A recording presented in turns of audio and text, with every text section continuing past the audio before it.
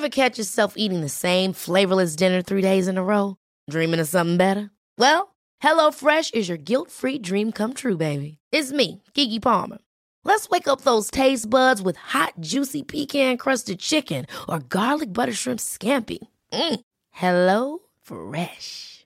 Stop dreaming of all the delicious possibilities and dig in at HelloFresh.com. Let's get this dinner party started.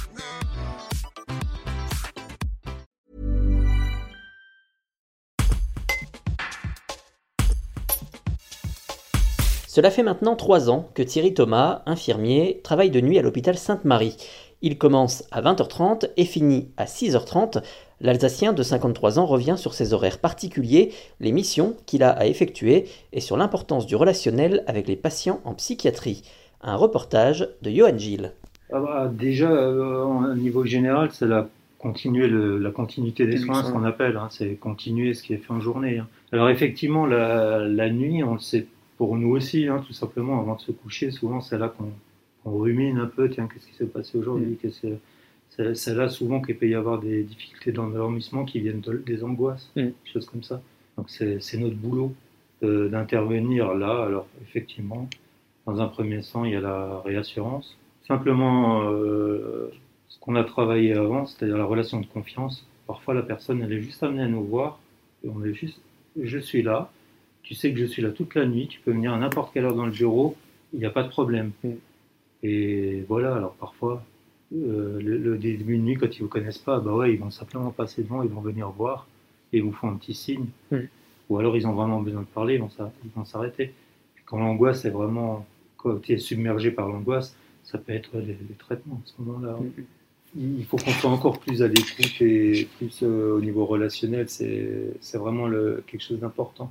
Surtout quand on arrive dès le début. Il faut se libérer pour eux. Ça conditionne un peu la nuit, en fait. Et au coup d'œil, quand on fait la tournée, tiens, lui, il est couché, d'habitude, il regarde la télé. Qu'est-ce qui se passe? Alors, ça va pas? Qu'est-ce que vous avez fait aujourd'hui? Même pas forcément certains ne pas leur dire, ça va pas. Ouais. Qu'est-ce que vous avez fait aujourd'hui? On parle souvent de gratitude, c'est un métier ingrat, de reconnaissance, des choses comme ça.